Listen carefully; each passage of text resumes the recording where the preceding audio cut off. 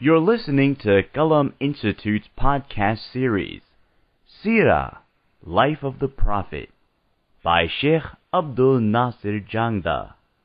Visit us on the web at qalaminstitute.org or find us on Facebook at facebook.com/qalaminstitute.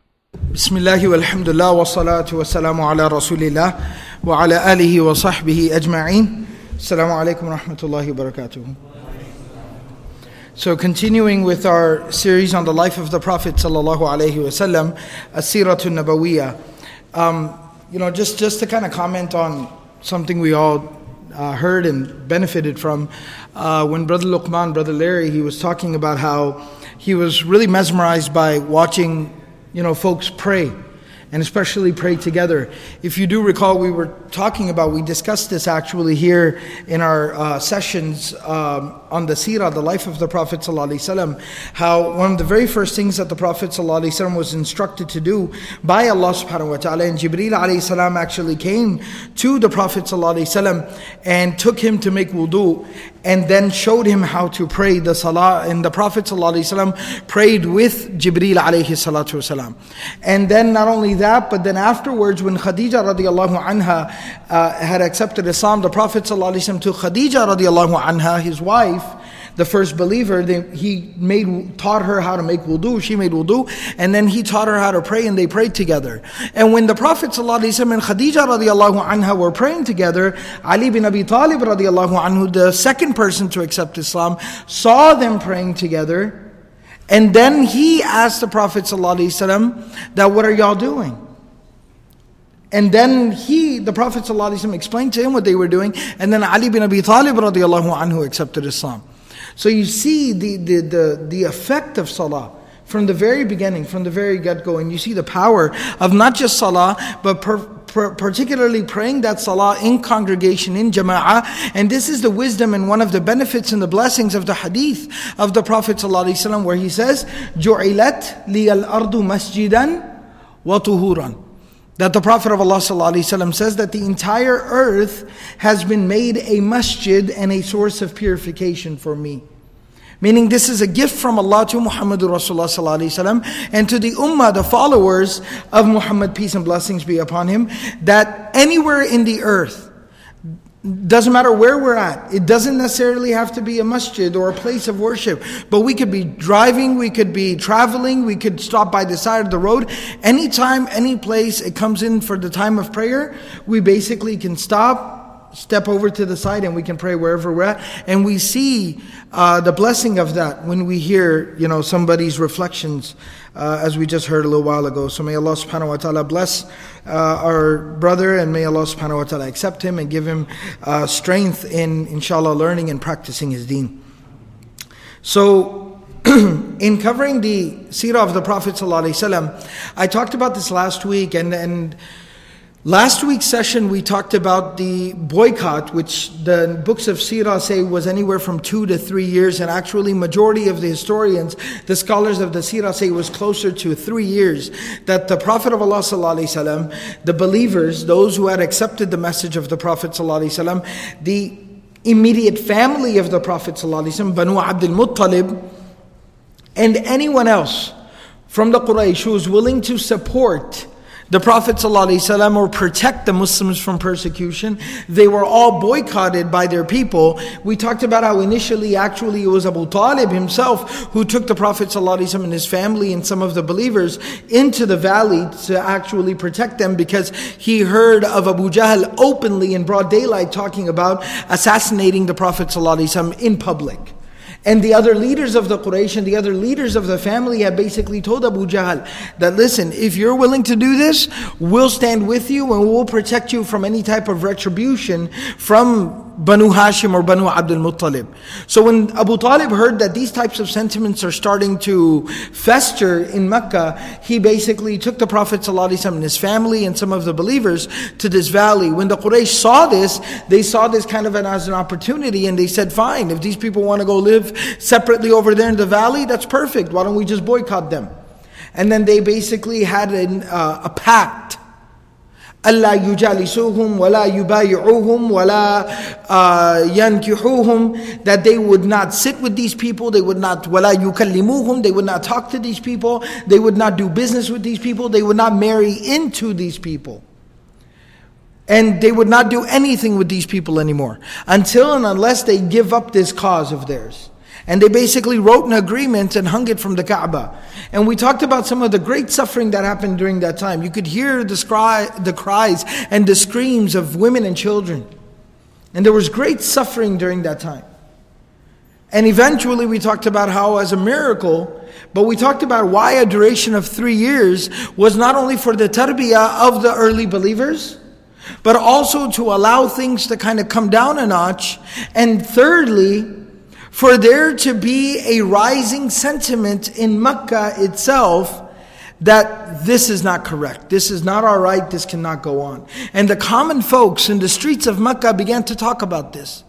That, come on, seriously, we disagree with these people, but how can you starve children, babies to death? How can you do that? And people weren't okay with it anymore.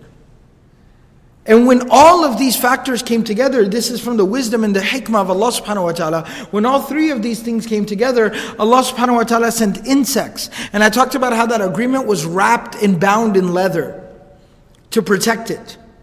That insects descended down by the command of Allah inside of that leather and ate away the places wherever it mentioned the name of Allah or the name of Rasulullah sallallahu alaihi wasallam, or it mentioned Islam and the Muslims. Wherever there was a mention of anything good, it ate away at that. And basically when you looked at the document, all you saw was the names of people like Abu Jahl and Akhnas bin Shurayq and Walid bin Mughirah. Just their names were left, and whatever other bad things that they had written. And when Abu Talib goes there, and he basically, stands at the Kaaba and he says, what is wrong with you people? Anything you're accusing wrongly, you're wrongly accusing Muhammad sallallahu alaihi wasallam and his followers of doing, you people have done much worse. You say he divides your homes and your families? Look what you have done. You've thrown your own people out. You've left your own babies to starve to death. These are children, our children. How could you do this? And then the Prophet ﷺ had informed Abu Talib, and then he says, and if you want any more evidence of what you've done is reprehensible, then check the agreement. My nephew has told me, you will find something miraculous there. And when they went and they pulled down the agreement and they untied it, unwrapped it, and they opened it up, they found exactly what the Prophet ﷺ had said, that parts of the agreement had been eaten away, specific parts of it. And that's when basically even the rest of the high council of Quraysh, they all said, that's it, this is over. They just needed an excuse. Abu Jahl protested. But at that point in time, nobody was willing to listen to him anymore. And so the boycott basically ended. But I kind of expressed my own personal thoughts and if you will, a bit of a regret about our state and condition as a community oftentimes, that when we talk about and we talked about many of the lessons that we learned from that period, but it's very tragic at the end of the day that 3 years of such profound suffering in the life of the Prophet ﷺ, in the life of the family of the Prophet ﷺ, in the lives of the early Sahaba radiallahu anhum, that 3 years of such profound suffering we cover in an hour, or we talk about it in 10 pages, or we talk about it in an hour and a half. It's really it's a tragedy. It really is. And this is unfortunately what leads us to not fully appreciating the life of the Prophet ﷺ as well. But nevertheless, to some extent it is what it is, and we did talk about it, but I wanted to start this session by kind of reiterating that this is my shortcoming, this is our shortcoming, or the shortcoming of our knowledge, but we should not let that stop and prevent us from truly trying to understand and appreciating and valuing the life of the Prophet ﷺ and the experiences of the Prophet ﷺ in the Sīrah. That tonight when you go home and you sit, you go home and you sit in the comfort and the safety of your home, on your comfortable bed, on your comfortable couch, when you eat nice, fresh, warm food, when you sit there and look at the faces of your children, having gone to bed with full stomachs and smiles on their faces and happy, And you see the comfort that we experience. There's no guilt that comes with that. But at the same time, for a moment, then stop there and think what those 3 years must have been like for Muhammad Rasulullah sallallahu alaihi wasallam. What those 3 years must have been like for Abu Bakr radiallahu anhu, and Khadija radiallahu anha, and Ali bin Abi Talib radiallahu anhu. For a moment, just take out a few minutes to try to imagine what that experience must have been like. To live in that type of uncertainty, difficulty, tragedy, travesty. To live like that for 3 years. What that must have been like. At least let's try to reflect on that for at least 3 minutes tonight. And that's something we should definitely do. To at least do a little bit more justice to the profound life and the blessed life of Muhammad Rasulullah sallallahu alaihi wasallam. Today's session, I wanted to talk about something that kind of ties in with that. Because what we have to understand is, how did the Prophet ﷺ survive that tragedy? How did he survive such difficulty? How did he survive and persevere through such adversity? That's a valid, very, very valid question. Because I talked about this especially in the beginning of our Seerah lectures here, that a lot of times when we talk about the Prophet ﷺ, we oftentimes talk about him as a superhero. But according to, how we view superheroes, the mythology and comic book culture and, the way we talk about superheroes, where they're just immune to certain things and they're just not touched, or, they just don't feel certain things. Certain things just don't, harm them at all. And we unfortunately sometimes have that type of a perception. Muhammad Rasulullah sallallahu alaihi wasallam, literally speaking, he is like a superhero to us. He's the most amazing role model. He's the most remarkable human being. He is everything he's exactly what we strive for and what we try to be more like. But at the same time, in the way we think and we talk about superheroes, it's not like that. Allah subhanahu wa ta'ala told the Prophet sallallahu alaihi wasallam to announce to people, "Innama ana bashar." I am a human being at the end of the day. In fact, they used to complain that, why isn't he an angel? مَا لِهَذَا الرَّسُولِ يَأْكُلُ الطَّعَامَ وَيَمْشِي فِي الْأَسْوَاقِ. He eats food, he walks in the marketplaces. Why didn't God just send an angel down with this message to us? Like, why isn't there an angel here delivering this message to us? So the Prophet of Allah sallallahu alaihi wasallam was a human being. He did feel pain. He did experience that adversity and difficulty. He did have moments that were very, very difficult to overcome. But what got the Prophet sallallahu alaihi wasallam through those moments? The counsel to the Prophet of Allah sallallahu alaihi wasallam, the consoling of the Prophet sallallahu alaihi wasallam, the emotional nourishing of the Prophet ﷺ and strengthening him emotionally was done by means of the Quran, the book of Allah. See, the Quran wasn't just a text that was to be recited ritually. That it wasn't just a ritual text that you just recite. But the Quran, as we all know, had meaning and purpose to it. But one of the most profound purposes of the Quran and one of the most profound angles of the Quran is the fact that the Quran is counsel, the Quran is advice, the Quran is consolation. And when you actually read it with that fact in mind, you'll be very surprised. And your appreciation of the Quran will change, because you'll see some of the most well-known, popular verses and surahs and parts and passages of the Quran are actually they are explicitly and directly a consoling of the Prophet ﷺ. It is Allah subhanahu wa ta'ala taking care of the Prophet ﷺ, consoling the Prophet ﷺ, counseling the Prophet ﷺ. Surah Yasin, وَالْقُرْآنِ الْحَكِيمِ إِنَّكَ لَمِنَ الْمُرْسَلِينَ عَلَى صِرَاطٍ مُسْتَقِيمٍ.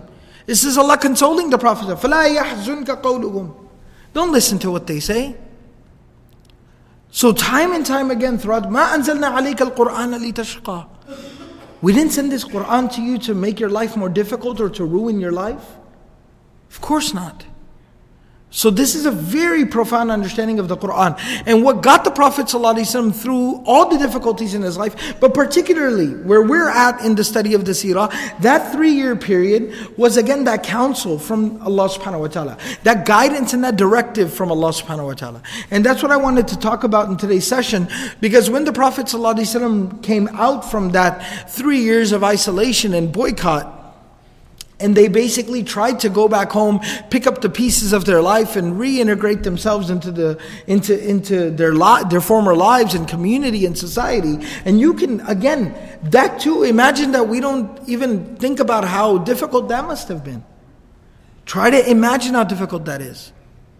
When we go somewhere, when we go overseas for 30 days, when we go overseas for a month or for 3 weeks, and then we come back, how difficult is it to just get back into the flow of things? Oh, what about this? What about that? And they didn't check this. Nobody checked that. This went bad and that got ruined and this happened and that happened and I got to get this fixed and I got to get that back on track. It takes you just a week or two just to kind of get back into the flow of things, to pick up the pieces after 3 weeks away.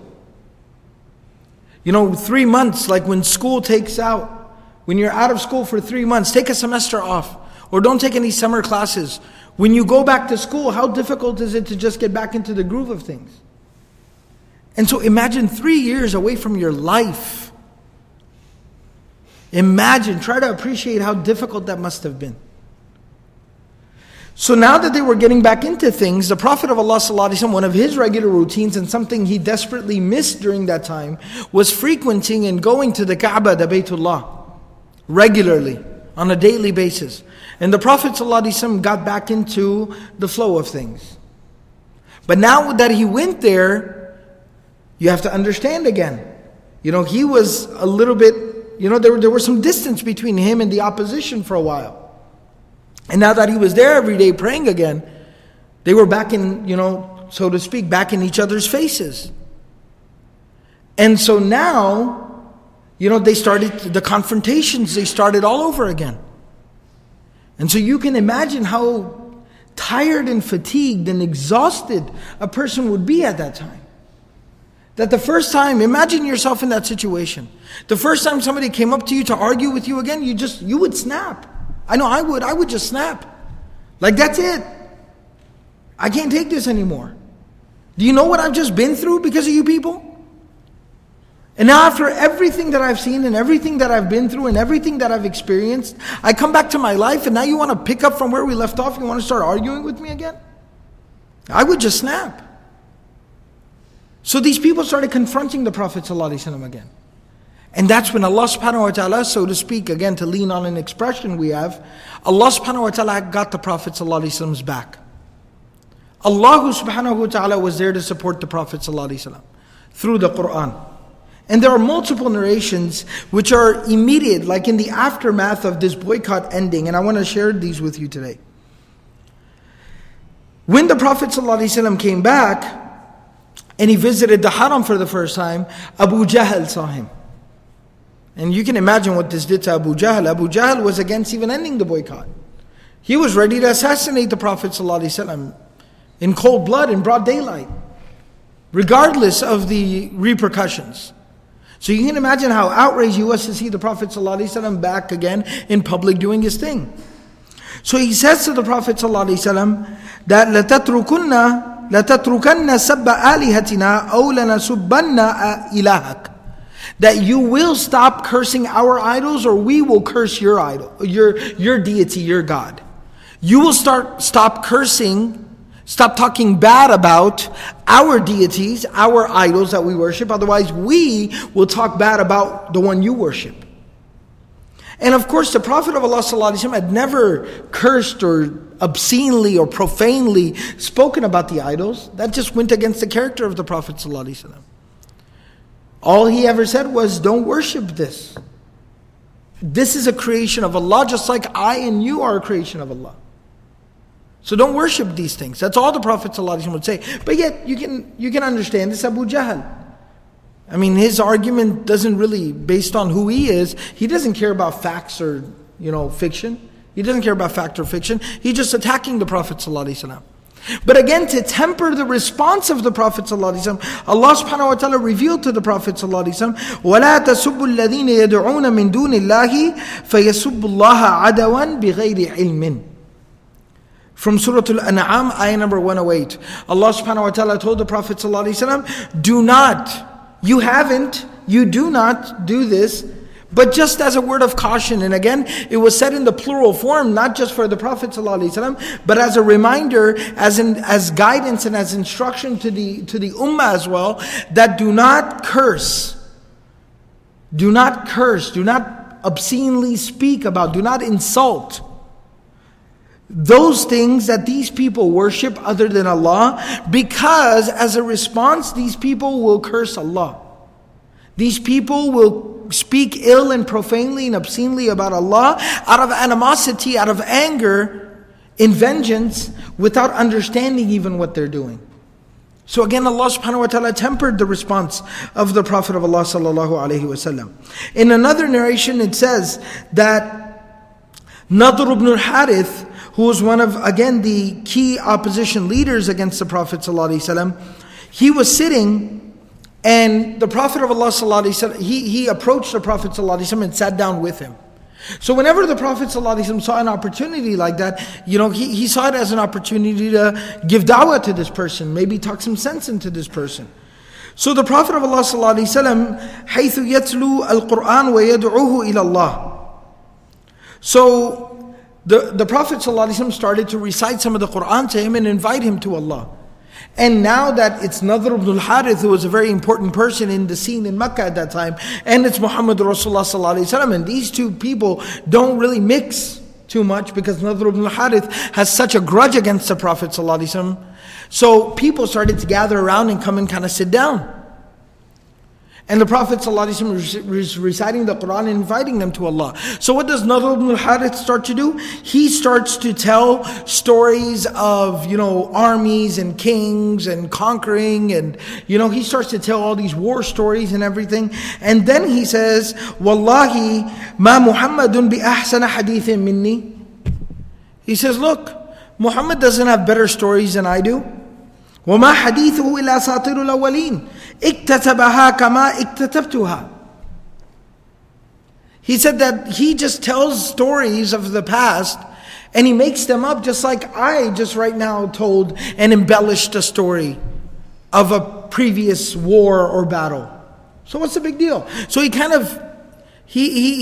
pulled the Prophet ﷺ into this situation. So he would recite the Qur'an, give some da'wah, and people would gather around. And then he started to again, confront the Prophet ﷺ and attack the Prophet ﷺ. And again, you can imagine how difficult it would be to talk to somebody like this. Somebody so as unintelligent as this. Somebody who's being childish like this. But again, how did the Prophet ﷺ temper his response? Because he had Allah subhanahu wa ta'ala guiding him, counseling him, consoling him, supporting him.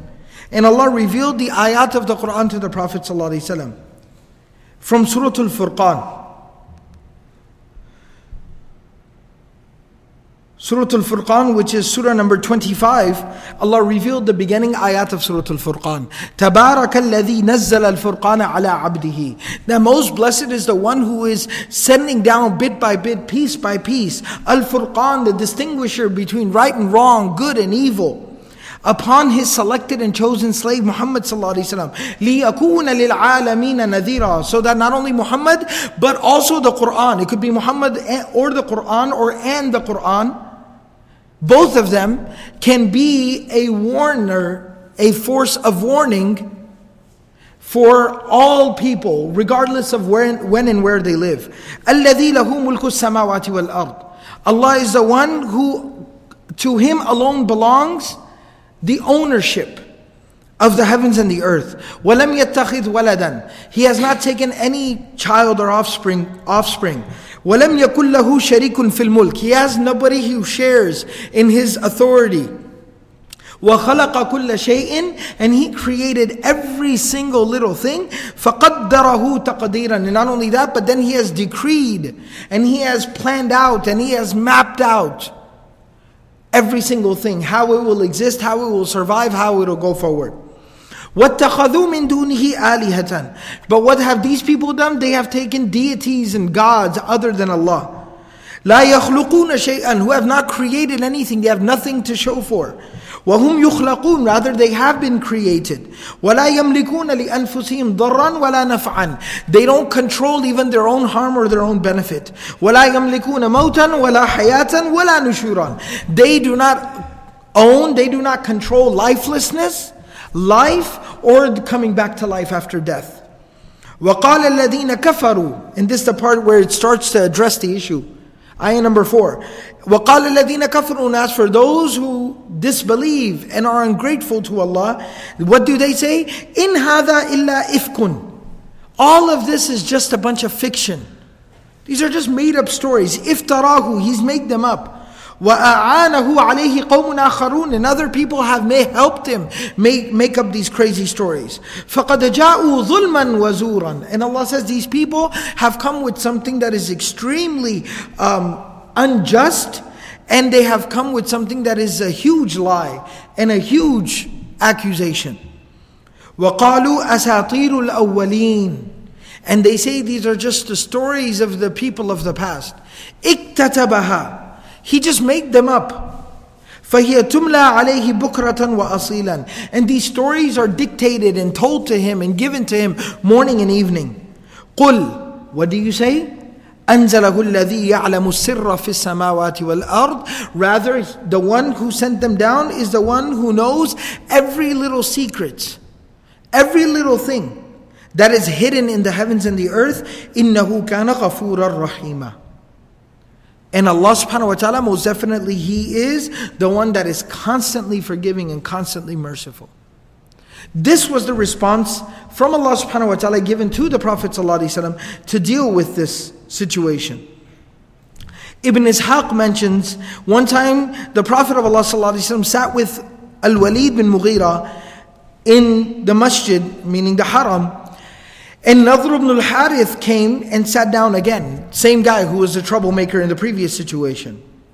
And there were many other people of the Quraysh who were kind of sitting around. So the Prophet of Allah ﷺ again took the opportunity, seized the opportunity, started reciting some Quran and giving them some da'wah. Nadr ibn al-Harith interrupted the Prophet ﷺ and began to berate him and insult him. Got very rude with him, abrasive with him. Not even trying to even argue anything. Just started getting rude and abrasive. Allah subhanahu wa ta'ala sent down ayat upon the Prophet ﷺ. Again, how do you respond with that? You're being dignified and honorable, speaking in a polite voice and a polite tone, and somebody just walks up and just starts cursing you, saying foul words, obscene words at you. It's very hard to deal with that.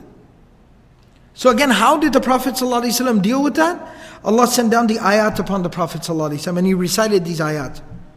And these ayat are from Surah al-Anbiya, Surah number 21.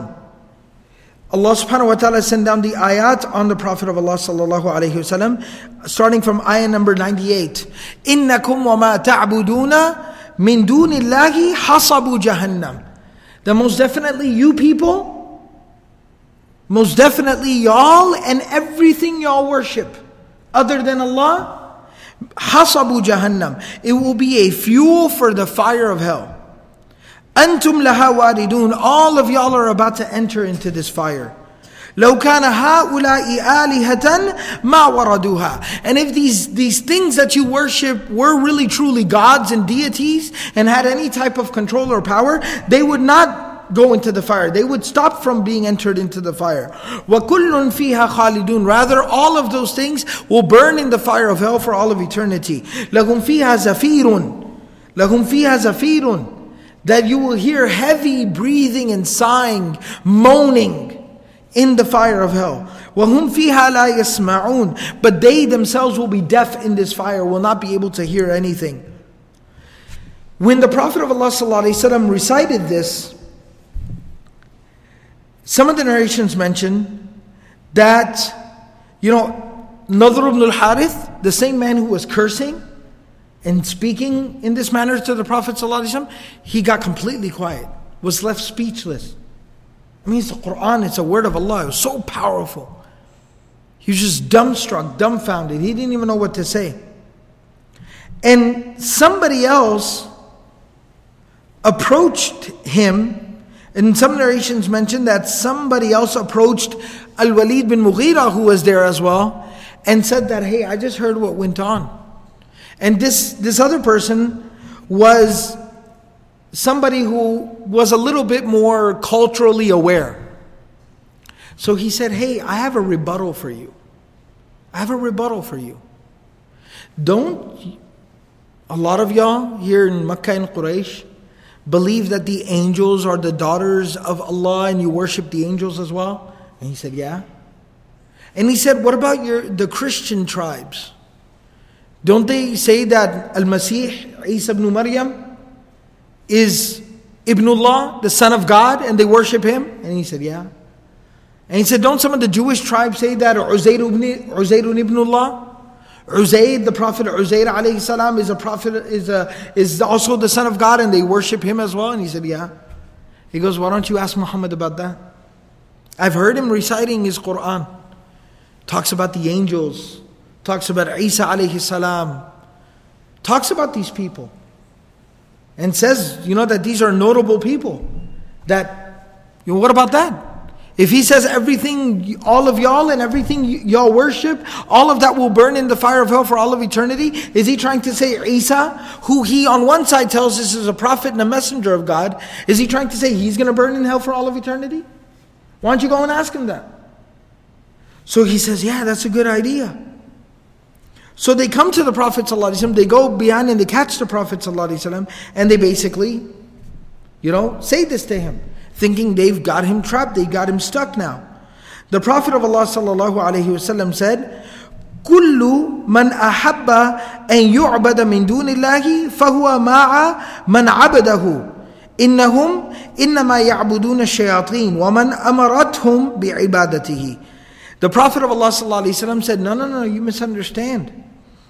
Everyone or everything, so these inanimate objects that you worship, that, and anyone who himself has claimed to be a deity, anyone who has commanded people to worship him, will also be burned with those who've worshipped him in the fire, because those people are following. And as far as the good people, that people unfortunately later on have wrongly turned into deities, like Isa ibn Maryam alayhi salam, that they have wrongly now gone on to worship him later on, they don't actually worship Isa alayhi salam. The Prophet of Allah sallallahu alayhi wasallam said, إِنَّهُمْ إِنَّمَا يَعْبُدُونَ الشَّيَاطِينَ وَمَنْ أَمَرَتْهُمْ بِعِبَادَتِهِ. Rather, those people worship the shayateen, the troublemakers who have told them to worship Isa alayhi salam. That's who they really worship. That's who they really obey. Because if they were obeying Isa alayhi salam, they would have never worshipped him.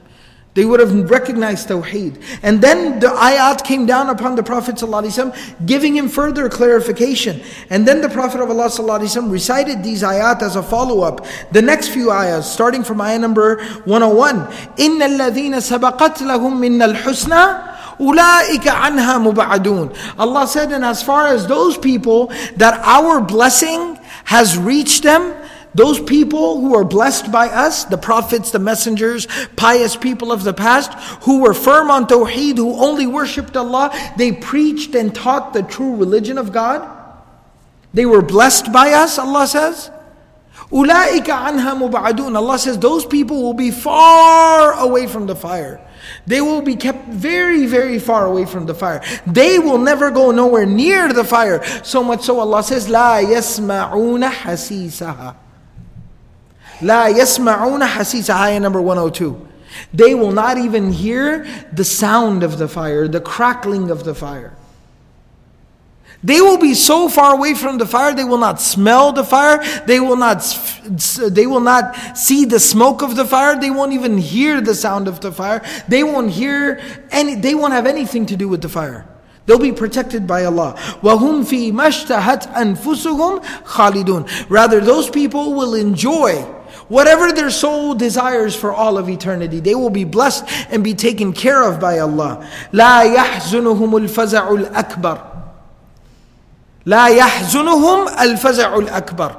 That the great terror of the day of judgment and of the life of the hereafter will not trouble these people. وَنَتَلَقَّاهُمُ الْمَلَائِكَةِ. And we will send the angels to welcome them. هَذَا يَوْمُكُمُ الَّذِي كُنْتُمْ تُوعَدُونَ. Rather, we will tell them that this is the day that you were promised. You will be given everything that you were promised in the life of this world. So, this is another instance in the immediate aftermath of this, where again Allah subhanahu wa ta'ala was there immediately to get the Prophet ﷺ back and to protect the Prophet ﷺ from these people. Another place in the Quran, in Surah Al-Anbiya, actually a little bit earlier in Surah Al-Anbiya, Allah subhanahu wa ta'ala tells the Prophet ﷺ, وَقَالُوا اتَّخَذَ الرَّحْمَنُ وَلَدًا. That these people say that Allah, Ar-Rahman, the abundantly merciful, has taken a child, whether it be the angels or Isa, alayhi salam, or whatever. Subhanahu. Absolutely not. Allah is above and beyond these stupid false accusations. Bal ibadun mukramun. Rather, Allah affirms this. Allah subhanahu wa ta'ala affirms the status and the protection and the rank of these good people. They were good people. Isa alayhi salam was a messenger of God. He never said worship him. And Allah never told anyone to worship Isa alayhi salam. These people have made up these lies. These people followed the shayateen. And then Allah says, "Bal ibadum mukramun." Rather, the people of the past, like the prophets and the messengers and the pious people of the past, that these people have wrongly began to worship, Allah says, "Bal ibadum mukramun." They are extremely dignified, noble slaves of Ar-Rahman. They are extremely noble slaves of Allah. لا يسبقونه بالقول. They would never go beyond what Allah had said. وهم بأمره يعملون. Their only objective and mission and purpose in life was to enact, was to put into action what God had commanded, what Allah had told them to do. يعلم ما بين أيديهم وما خلفهم. He, Allah, fully knows what lies ahead of them and what they left behind. وَلَا يَشْفَعُونَ إِلَّا لِمَنِ ارْتَضَى. And nobody will even be able to intercede before God on someone else's behalf except through the approval of Allah. Nobody's got some automatic status. But even the people like Muhammad Rasulullah sallallahu alaihi wasallam, whom Allah subhanahu wa ta'ala has given the station of intercession. But even then Allah subhanahu wa ta'ala says that those people, anyone who will intercede before Allah, will only do by means of the approval of Allah. Allah will approve that person for intercession. Nobody can supersede the power, the command, the authority of Allah. وَهُمْ مِنْ خَشْيَتِهِ مُشْفِقُونَ. And rather, these same people, these same angels, these same prophets, these same messengers, that these people wrongly worship and deify, all of those creation of Allah, they shake and cower in fear before Allah subhanahu wa ta'ala.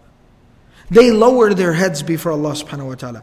وَمَنْ يَقُلْ مِنْهُمْ إِنِّي إِلَهٌ مِّن دُونِهِ. And hypothetically speaking, Allah says, hypothetically speaking, in ayah number 29 of surah number 21, if any one of them was ever to even say, this is hypothetical, but if any one of them was even ever to say, Inni ilahum min dunihi, that I am also a God and a deity aside from Allah, فَذَلِكَ نَجْزِيهِ جَهَنَّمْ. Then Allah said, then that person, whoever he may have been or she may have been, we would have put them into the fire of hell. كَذَلِكَ نَجْزِي الظَّالِمِينَ. That is how we deal with the people who cross the line. But the prophets and the messengers of God never did this. So again, Allah subhanahu wa ta'ala sends this to the Prophet ﷺ to give him a response to these people and to counter. And another place in the Quran, in Surah Al-Zukhruf, Allah subhanahu wa ta'ala even tells the Prophet ﷺ, مَا ضَرَبُوهُ لَكَ إِلَّا جَدَلًا. مَا ضَرَبُوهُ لَكَ إِلَّا جَدَلًا.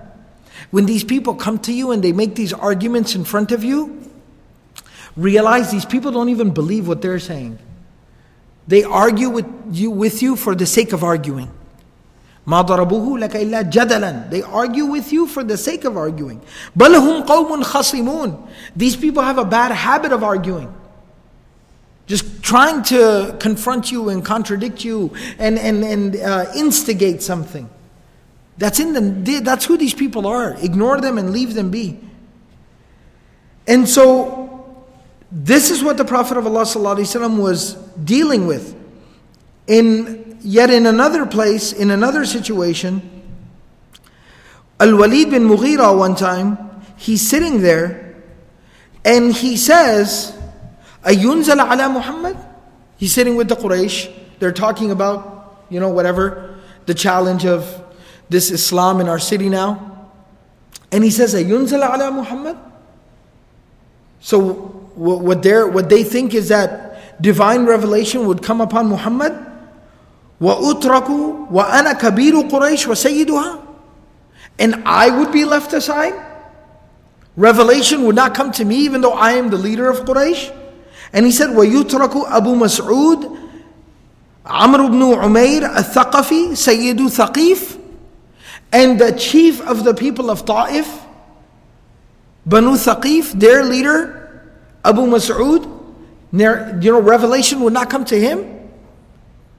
And he basically started this propaganda. فَنَحْنُ عَظِيمَا الْقَرْيَتَيْنِ. We too, me and Abu Mas'ud, are the leaders of the two greatest cities in Arabia. Why wouldn't revelation come to us? And people started talking about this and started confronting the Prophet ﷺ with this. Allah subhanahu wa ta'ala again sent revelation down upon the Prophet ﷺ. This is also from Surah Al-Zukhruf, Surah number 43. وَلَمَّا جَاءَهُمُ الْحَقِّ, ayah number 30, that when the truth came to them, قَالُوا هَذَا سِحْرٌ وَإِنَّا بِهِ كَافِرُونَ. They first said that this is magic, and we don't believe in this, we reject this. Then when that didn't work, in ayah number 31, Allah says, وَقَالُوا لَوْلَا نُزِّلَ هَذَا الْقُرْآنُ عَلَى رَجُلٍ مِنَ الْقَرْيَتَيْنِ عَظِيمٍ عَلَى رَجُلٍ عَظِيمٍ مِنَ الْقَرْيَتَيْنِ. That why wouldn't this revelation, this Qur'an, come down upon a man from the two cities who is a great man, a leader? Why wouldn't it come down on one of them too? Why would it come down on Muhammad sallallahu alaihi wasallam? Allah again and again, they're insulting the Prophet sallallahu alaihi wasallam. They're confronting him unnecessarily, starting propaganda and slander. So again, Allah subhanahu wa ta'ala consoles the Prophet sallallahu alaihi wasallam. And He guides the Prophet ﷺ, and He supports the Prophet ﷺ, and He gives him the response. In ayah number 42, Allah says, أَهُمْ يَقْسِمُونَ رَحْمَةَ رَبِّكَ. Oh, so have these people now taken charge of distributing the mercy of your Lord? Is that their job now? Did somebody give them the responsibility to distribute things now?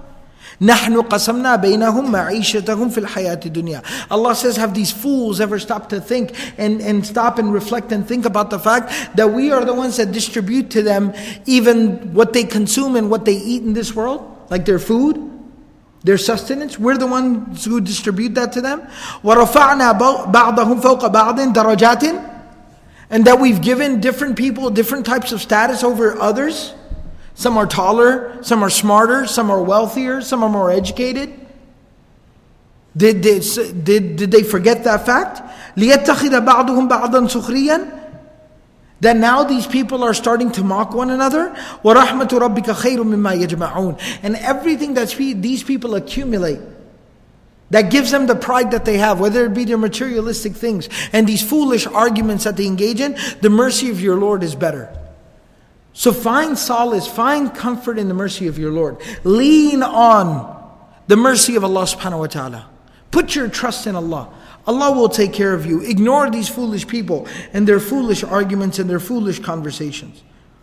So Allah subhanahu wa ta'ala again supported the Prophet of Allah sallallahu alayhi wasallam in this type of a situation, and consoled the Prophet sallallahu alayhi wasallam and told the Prophet sallallahu alayhi wasallam to be confident and to keep going. Yet in another situation, one time, and this narration actually mentions a few different people. The reconciliation between the narrations is they all kind of plotted and planned together. And so one day Akhnas bin Shurayq comes to the Prophet sallallahu alayhi wasallam, finds an old bone that is like completely decomposed. And he brings this bone in front of the Prophet ﷺ and he starts to crush it like this in front of him. And says, you're trying to tell me God is going to bring this back to life? And next day Umayyah bin Khalaf comes to the Prophet Ubay bin Khalaf comes to the Prophet ﷺ and again brings a bone and crushes it and says, you're trying to tell me that your Allah is going to bring this back to life? Next day Abu Jahl comes and crushes a bone and says, you're trying to tell me he's going to bring this back to life? Insulting him, berating him, barraging him with these foolish arguments. Allah subhanahu wa ta'ala sent down the ayat upon the Prophet of Allah sallallahu alayhi wasallam from Surah Yasin, from the end of Surah Yasin, where He told him, فَلَا يَحْزُنْكَ قَوْلُهُمْ إِنَّا نَعْلَمُ مَا يُسِرُّونَ وَمَا يُعْلِنُونَ. That don't let what these people say bother you. We know everything they do publicly and everything they do privately. We're keeping track of everything. كُلٌّ فِي كِتَابٍ مُبِينٍ وَكُلَّ شَيْءٍ أَحْصَيْنَاهُ فِي إِمَامٍ مُبِينٍ. Every single thing, we are collecting it and calculating it and recording it in a book that is very clear, that will be presented before them on the Day of Judgment. They'll have to answer for what they did. And then Allah told him, وَضَرَبَ لَنَا مَثَلًا. And Allah said, and look at this fool. He comes to Allah and His Messenger ﷺ and gives him an example. وَنَسِيَ خَلْقَهُ. But he forgets. He never stopped to think and ponder and realize how he came into existence, how he came to be standing here today. قَالَ مَنْ يُحْيِي الْعِظَامَ وَهِيَ رَمِيمٌ. He says, who will revive these bones once they've turned to dust?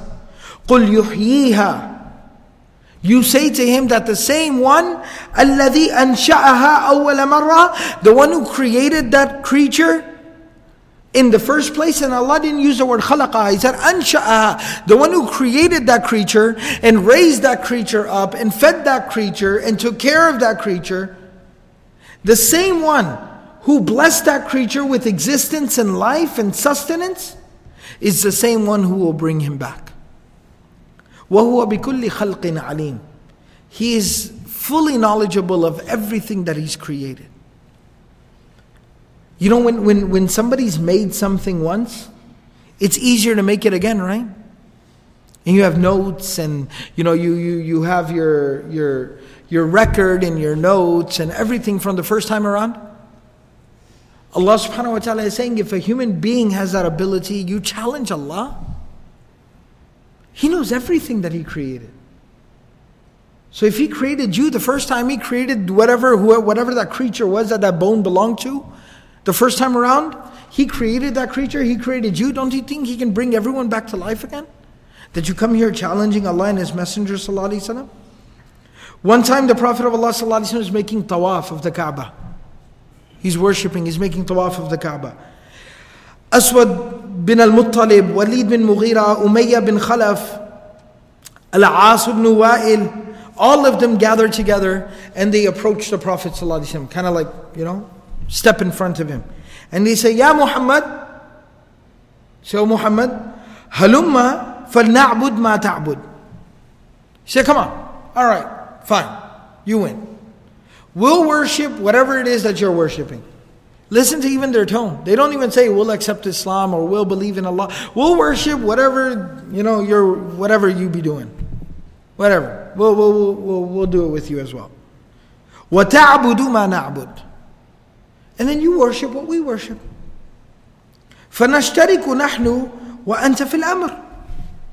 So we'll be partners. We'll help each other. And then everything will be okay. We'll all be cool with each other. Come on. And Allah subhanahu wa ta'ala, again, not that the Prophet ﷺ would ever consider this type of a ridiculous compromise. Allah had already told the Prophet ﷺ in the second revelation, وَدُّوا لَوْ تُدْهِنُوا فَيُدْهِنُونَ. They want nothing more for you to compromise because they're more than willing to compromise. They don't even stand for anything, these people. They're just hoping, they desperately want you to compromise on what you believe in. Because they're more than willing to compromise. But don't. وَلَا تُطِعْ كُلَّ حَلَّافٍ مَّهِينٍ. But don't ever compromise with these people on what you believe in. What you believe in. Your iman. So the Prophet ﷺ would never, ever consider any type of a compromise in what he believed in. But rather, if somebody said that to you, more than anything, you'd be insulted. You'd be infuriated. Like, are you seriously proposing this? What do you think's been going on the last 8 years? Are you people, I don't know about y'all, but I would just snap. Are you people really that stupid? What do you think I've been saying for 8 years? You think dozens of my followers have been killed? You think I sent family members away to Africa? If we could have just so easily compromised everything, you think I would have lived in boycott for 3 years, watched babies starve to death in front of me, if all we had to do was compromise and it was so easy? Are you people really that stupid? But again, that's not befitting Muhammad Rasulullah sallallahu alaihi wasallam. So Allah subhanahu wa ta'ala consoles the Prophet sallallahu alaihi wasallam. He guides the Prophet sallallahu alaihi wasallam. He comforts the Prophet sallallahu alaihi wasallam. And He reveals to him, قُلْ Ya ayyuhal kafirun. Listen, y'all don't want to believe. I get it. La a'budu ma ta'budun. But if you come here looking for some type of a meeting of the minds in the middle about what we believe in, iman, you ain't about to find it here.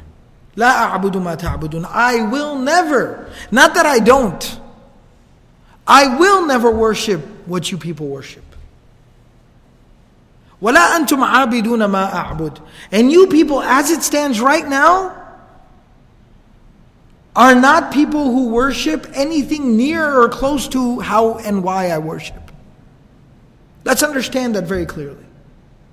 Again, that type of a dignified response came because Allah subhanahu wa ta'ala not only gave the Prophet ﷺ what to recite to them, but you have to understand the emotional side behind it, which is a huge aspect of the Quran and of the Seerah that we don't appreciate.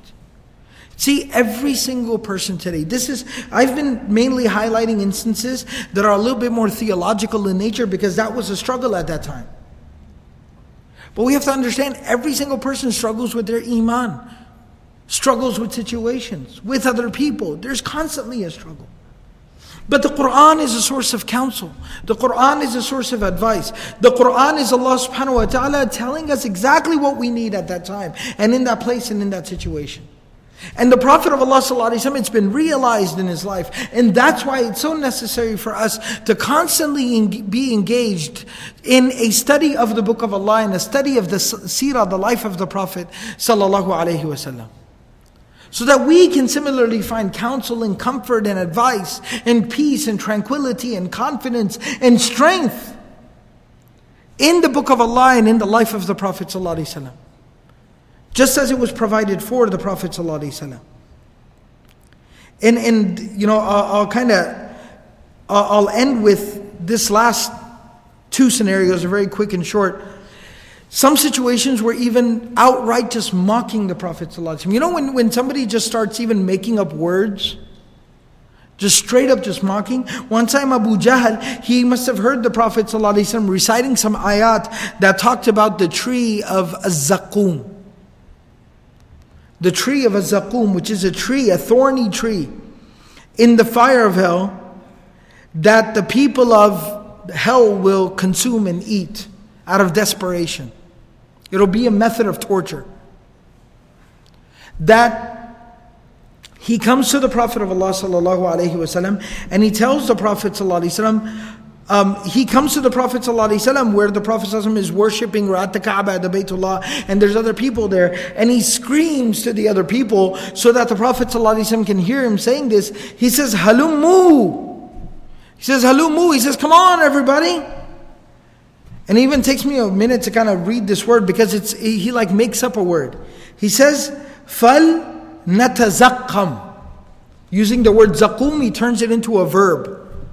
He basically takes the word zaqum and makes it into a verb, a fi'al. And he says, فَلْنَتَزَقَّمْ. He says, come on everybody, let's go eat zaqum. Come on everybody, let's all of us go have some zaqum for lunch. Of course, mocking the Prophet ﷺ, or trying, rather I should say, trying to mock the Prophet ﷺ in the Quran. And you can imagine what you would feel like if you heard somebody saying that. How you would feel. How embarrassing or humiliating that could be. So Allah subhanahu wa ta'ala sends revelation down upon the Prophet of Allah sallallahu alayhi wasallam. And He sends down to him Surah Al-Dukhan, Surah number 44. Beginning with ayah number 43. Allah says, Inna shajarat az-zaqum. As far as the tree of zaqum is concerned, He wants everybody to go have some zaqum for lunch.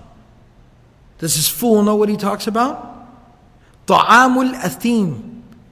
It is the food of extremely sinful people. Kalmuhl.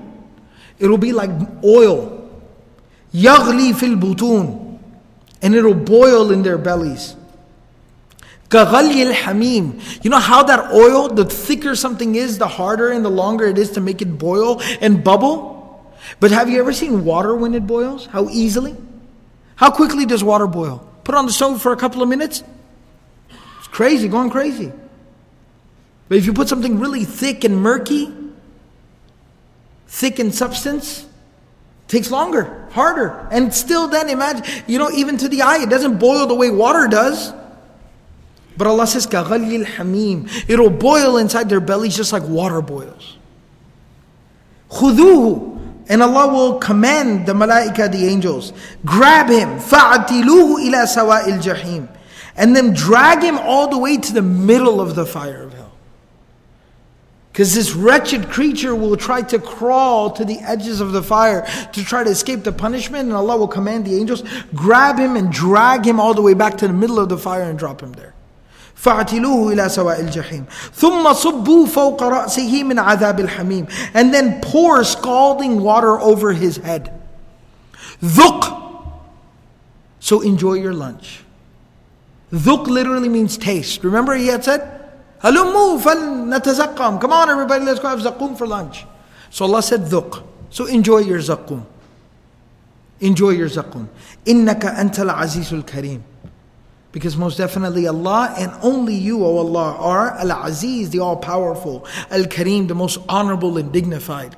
Allah subhanahu wa ta'ala doesn't sit by and let His messenger Habib sallallahu alayhi wasallam be insulted and taunted and mocked in this manner. Hear this and know this. This is a message from Allah Himself. إِنَّ هَذَا مَا كُنْتُمْ بِهِ تَمْتَرُونَ. You used to argue and doubt and dispute and mock. This is what you were making fun of. So this is Allah subhanahu wa ta'ala again coming to the aid and the rescue of the Prophet sallallahu alaihi wasallam and comforting him. And then even situations where the Prophet of Allah sallallahu alaihi wasallam, from a human perspective, would, as any other human being would react in a particular situation, Allah subhanahu wa ta'ala was always there to show the Prophet of Allah sallallahu alaihi wasallam the way. The Quran always came down to show the Prophet sallallahu alaihi wasallam how to handle. And this brings us to the last instance I'll mention, the very famous situation involving Abdullah bin Maktoum radiyallahu ta'ala anhu. One of the mu'adhins of al-Masjid al-Nabawi, of the Masjid of the Prophet sallallahu alaihi wasallam, al-Madinatul Munawwara. He was a blind man, a poor blind man, who lived with his mother. And he had accepted Islam in the early days. That one time the Prophet of Allah ﷺ was sitting with al-Walid bin Mughirah. And Walid bin Mughirah must have seemed a little bit more cooperative this day. He didn't instantly jump into arguing and mocking the Prophet ﷺ. So the Prophet ﷺ was actually encouraged. He was actually encouraged. فَكَلَّمَ Walid bin Mughirah, actually the narration even mentions, Ibn Ishaq mentions, that Walid bin Mughirah stopped and started a conversation with the Prophet ﷺ. Hey, how's it going, Muhammad? How you doing? And the Prophet ﷺ saw that and said, man, what's wrong with him today? But again, maybe now's a good chance. وَرَسُولُ اللَّهِ يُكَلِّمُهُ. The Prophet ﷺ started talking to him. I'm doing good. How are you doing? Have a seat. وَقَدْ طَمِعَ فِي إِسْلَامِهِ. And the Prophet ﷺ, saw Walid bin Mughirah just kind of talking the way they used to talk back in the day. So the Prophet ﷺ started getting a little more encouraged.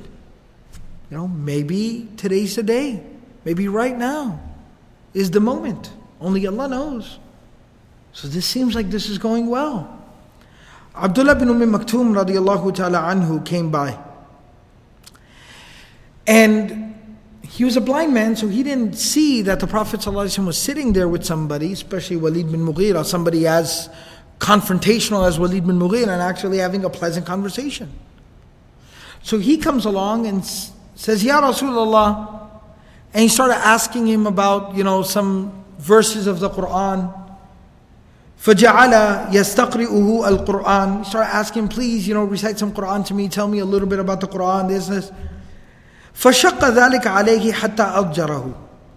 So this kind of bothered the Prophet ﷺ a little bit. In the sense of like, man, having a good conversation. Because as soon as Abdullah bin Maktoum came, because again at the end of the day, Walid bin Mughirah was an arrogant man. So he saw this poor blind man, disabled individual come along and start to talk, and he got kind of like, oh, okay, here we go, here come your people again. And he just kind of got up and abruptly, started to basically leave. And the Prophet of Allah ﷺ got a little upset, and he turned away and he kind of frowned a little bit. He wasn't happy. Allah subhanahu wa ta'ala sent down ayat upon the Prophet of Allah ﷺ immediately. Again, there to take care of him and support him and show him the way. Abasa wa tawalla. That he frowned and turned away. An ja'ahu al-a'ma. That the blind man came and interrupted. وَمَا يُدْرِيكَ لَعَلَّهُ يَزَّكَّى. But how do you know that he wouldn't heed the message and realize? And this actually is very interesting from the language of the Quran. We talked about this, that the Quran's a miracle and we have to let it be the miracle that it is. That this works both ways. That not only is Allah subhanahu wa ta'ala saying that how do you not know that Abdullah bin Maktoum would actually heed the message and go on to become somebody special like he did. But Allah subhanahu wa ta'ala is also telling the Prophet, how do you know Walid bin Mughirah would actually accept or listen to anything you have to say? And that Abdullah bin Maktoum is the better investment here. You don't know. But that's why you have to make the best of every situation with every single person. وَمَا يُدْرِيكَ لَعَلَّهُ يَزَّكَّى أَوْ يَذَّكَّرُ فَتَنْفَعَهُ الذِّكْرَى. Or he would at the very least heed the reminder, listen to what you have to say, and it would go on to benefit him later on.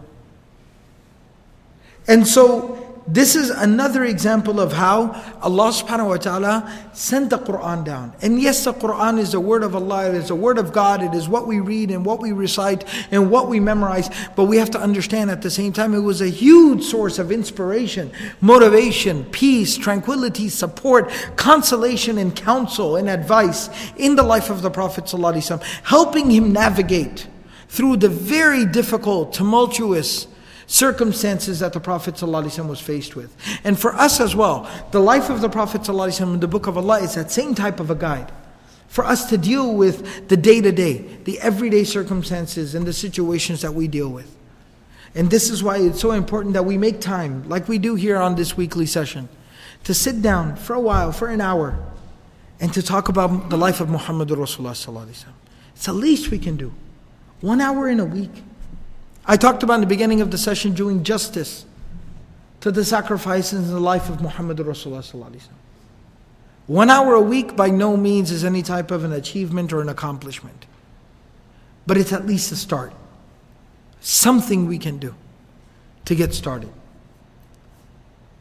And along those same lines, I want to encourage everyone here, because of course, there's new faces and people kind of come and go and join the session, that the previous sessions we do try to record and put them online as soon as possible. So do log on online and also kind of go back and revisit and re-listen to the sessions. If you maybe even haven't caught the previous sessions, it'd be a good opportunity just making some more time on a weekly basis to go back and catch up with the remaining sessions, and then also share that as a resource with other people as well, so that as many people as possible can start to benefit from the life of Muhammad Rasulullah sallallahu alaihi wasallam. May Allah subhanahu wa ta'ala give us all the ability to practice everything that we've said and heard. Subhanallahi wa bihamdihi, subhanakallahumma wa bihamdik, nashhadu an la ilaha illa anta, nastaghfiruka wa natubu ilayk.